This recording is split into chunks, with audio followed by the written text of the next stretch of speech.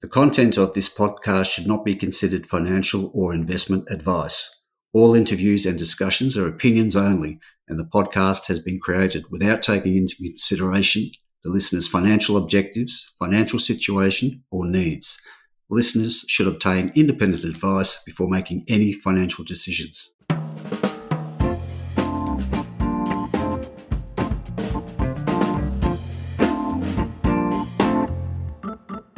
G'day, this is Barry Fitzgerald, Garimpeiro columnist for Stockhead. Welcome to another edition of the Explorers Podcast.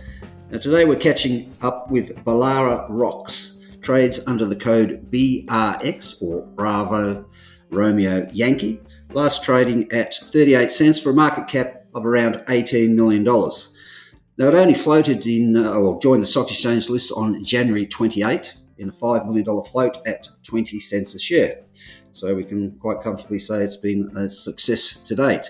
Now we have Neil Warburton, the chairman of the company, with us today. Neil has been in the game for 40 years, the prospectus tells us, and I think I've done about 250 of these podcasts now, and no one's admitted to being in the game for more than 30 years. So well done, Neil. Thank you, Barry.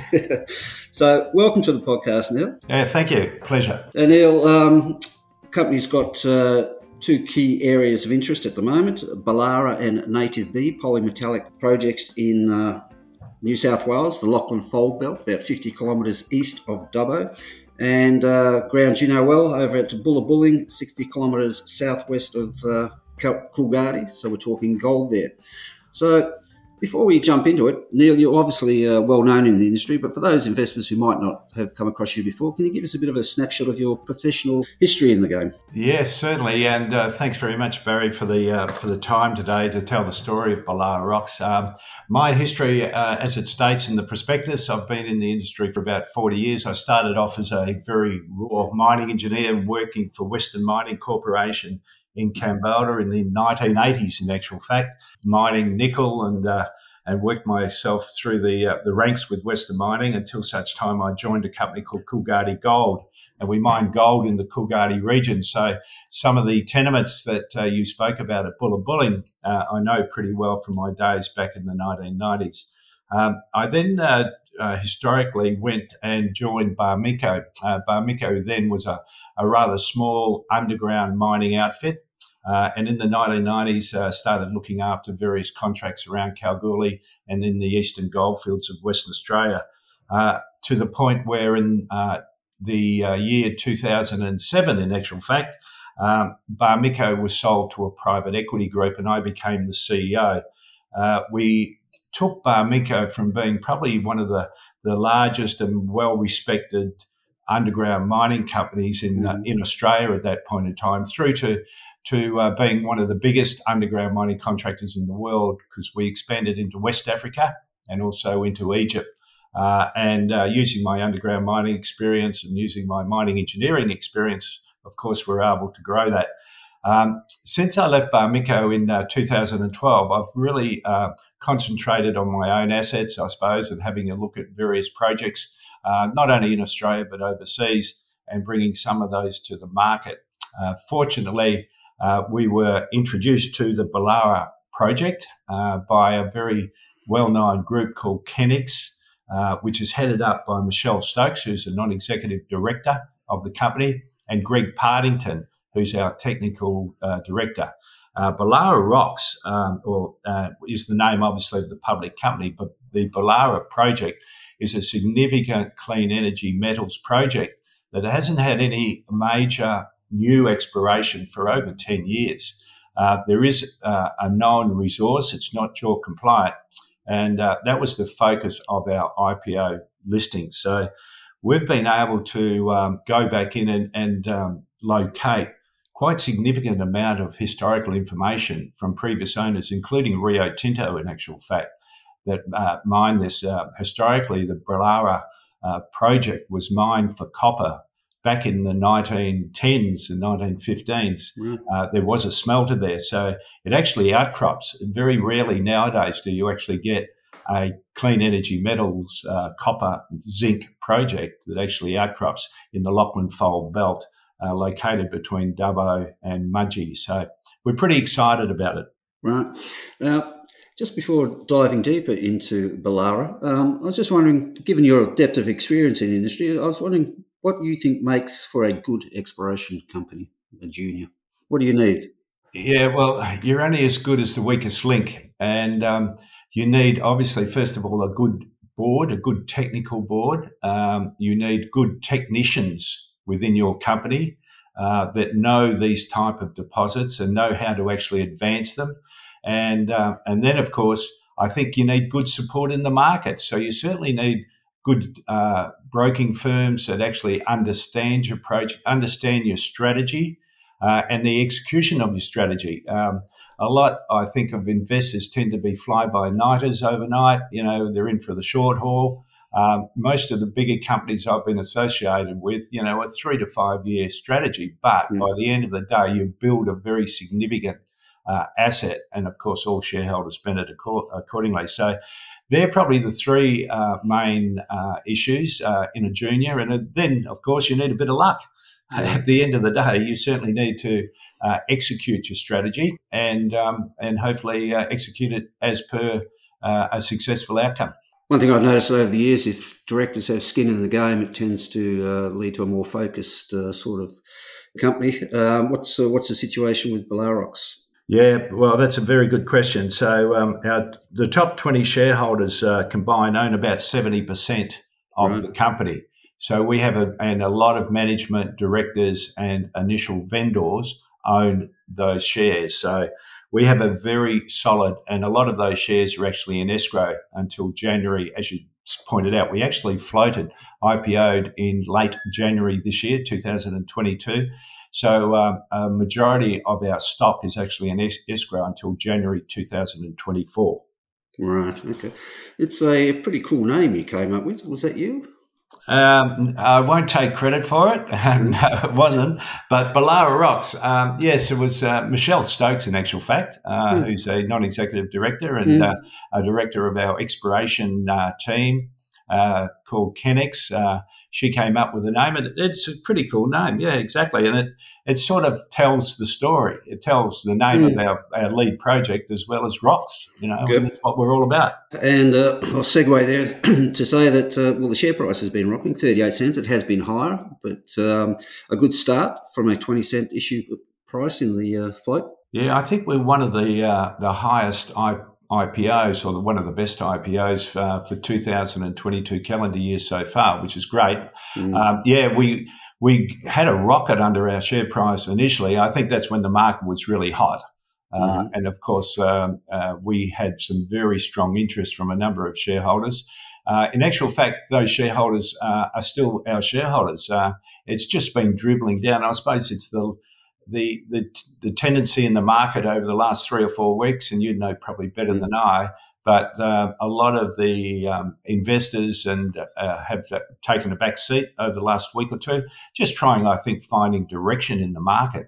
Mm. Where is it all heading with all the noise out there, whether it's inflation, interest rates, the war in Ukraine? People just want to find direction.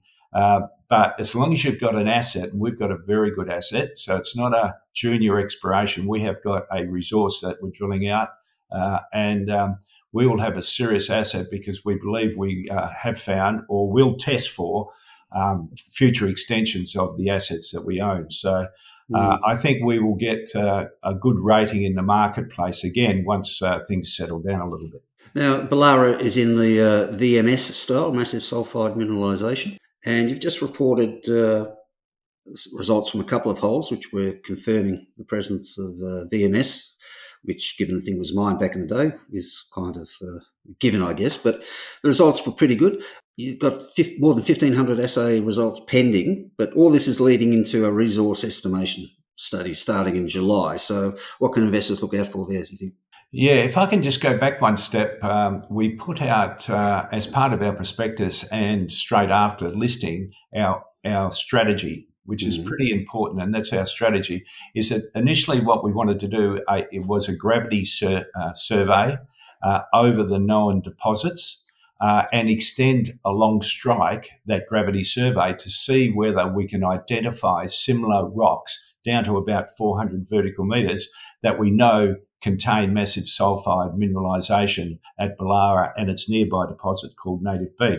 That was very successful. We then replicated that with a IP survey, which again highlighted that we could use both of those methods to identify not only the deposit, but also the extensions to the deposit.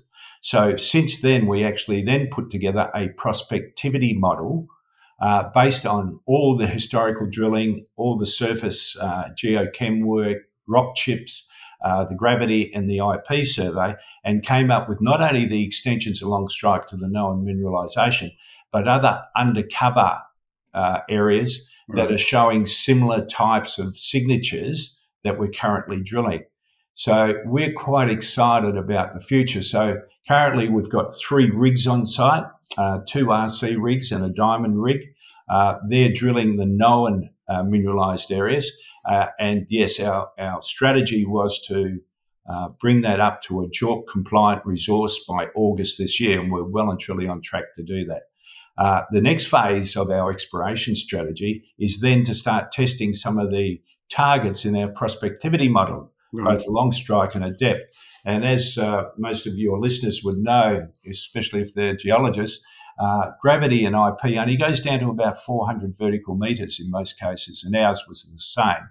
So these deposits that we're currently drilling are actually open at depth. And what we're seeing, although it hasn't been definitively, signed off, is it looks like it's getting thicker and higher grade at depth.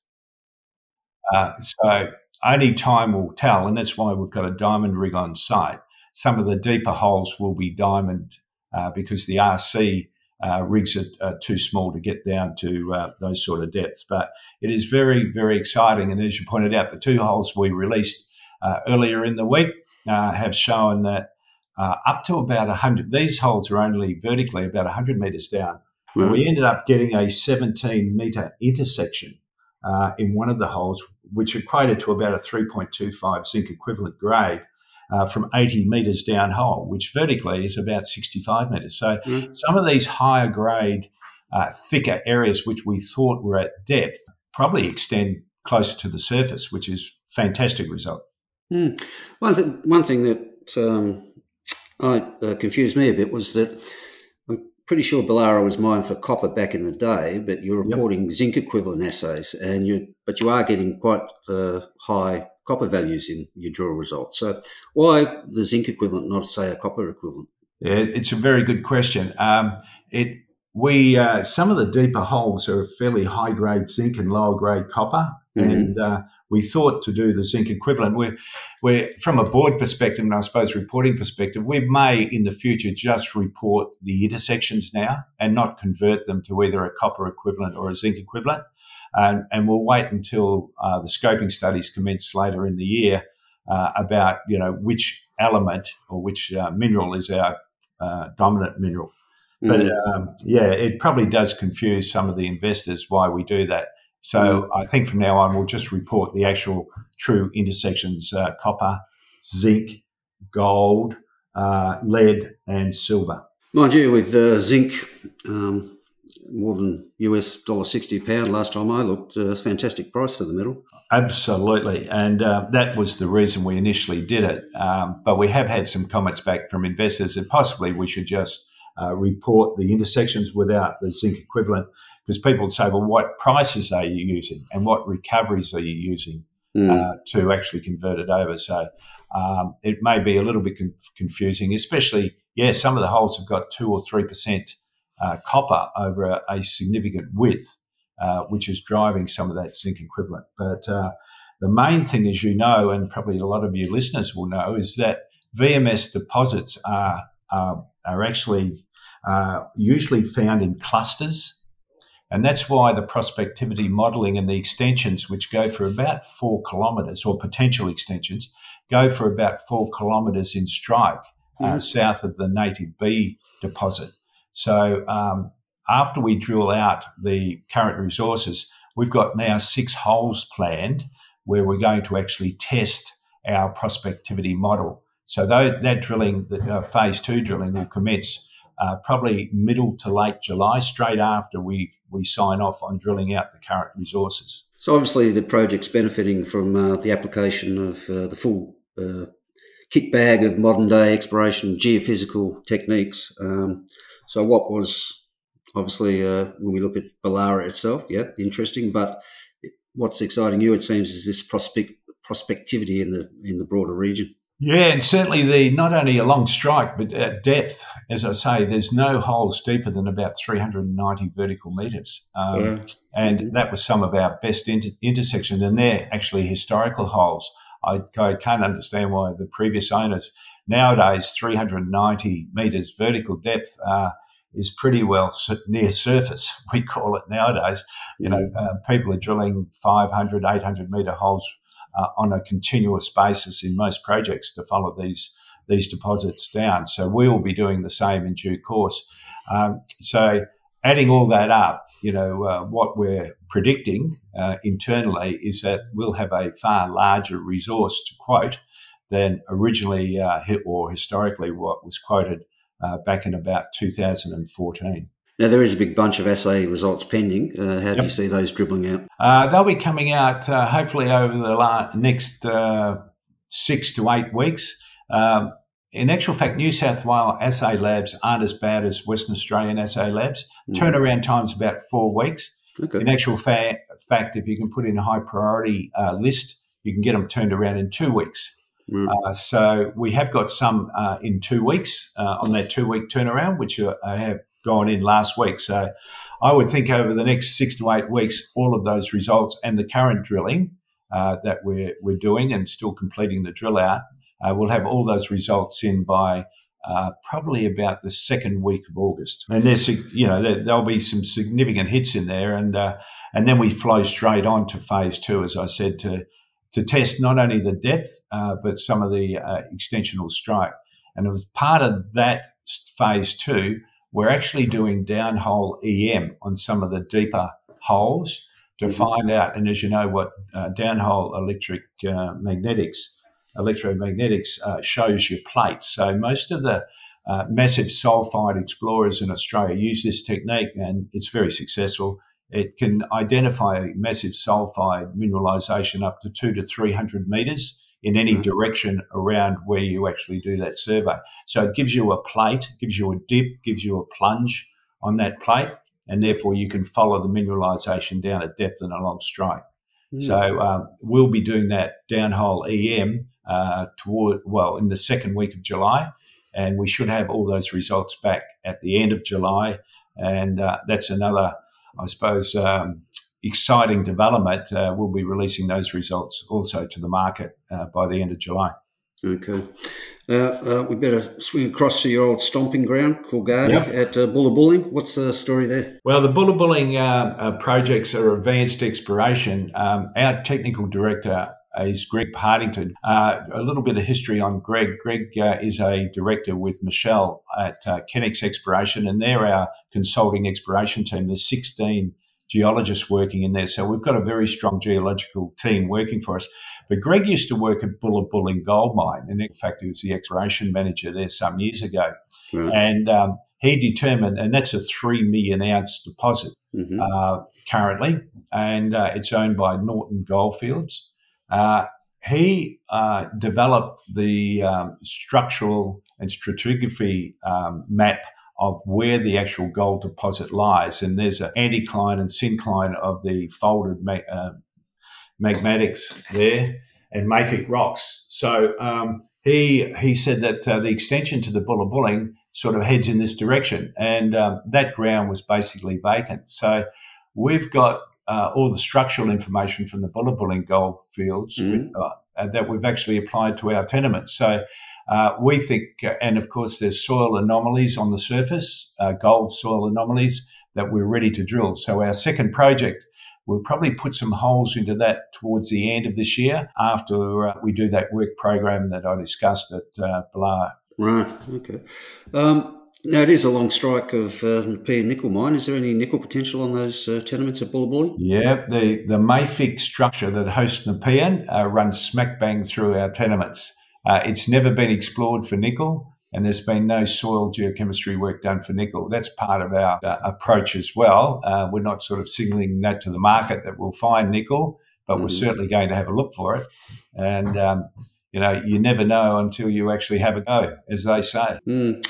So do you see, the twin New South Wales WA focus allowing for a more continuous news flow, I guess? Very much so, yeah.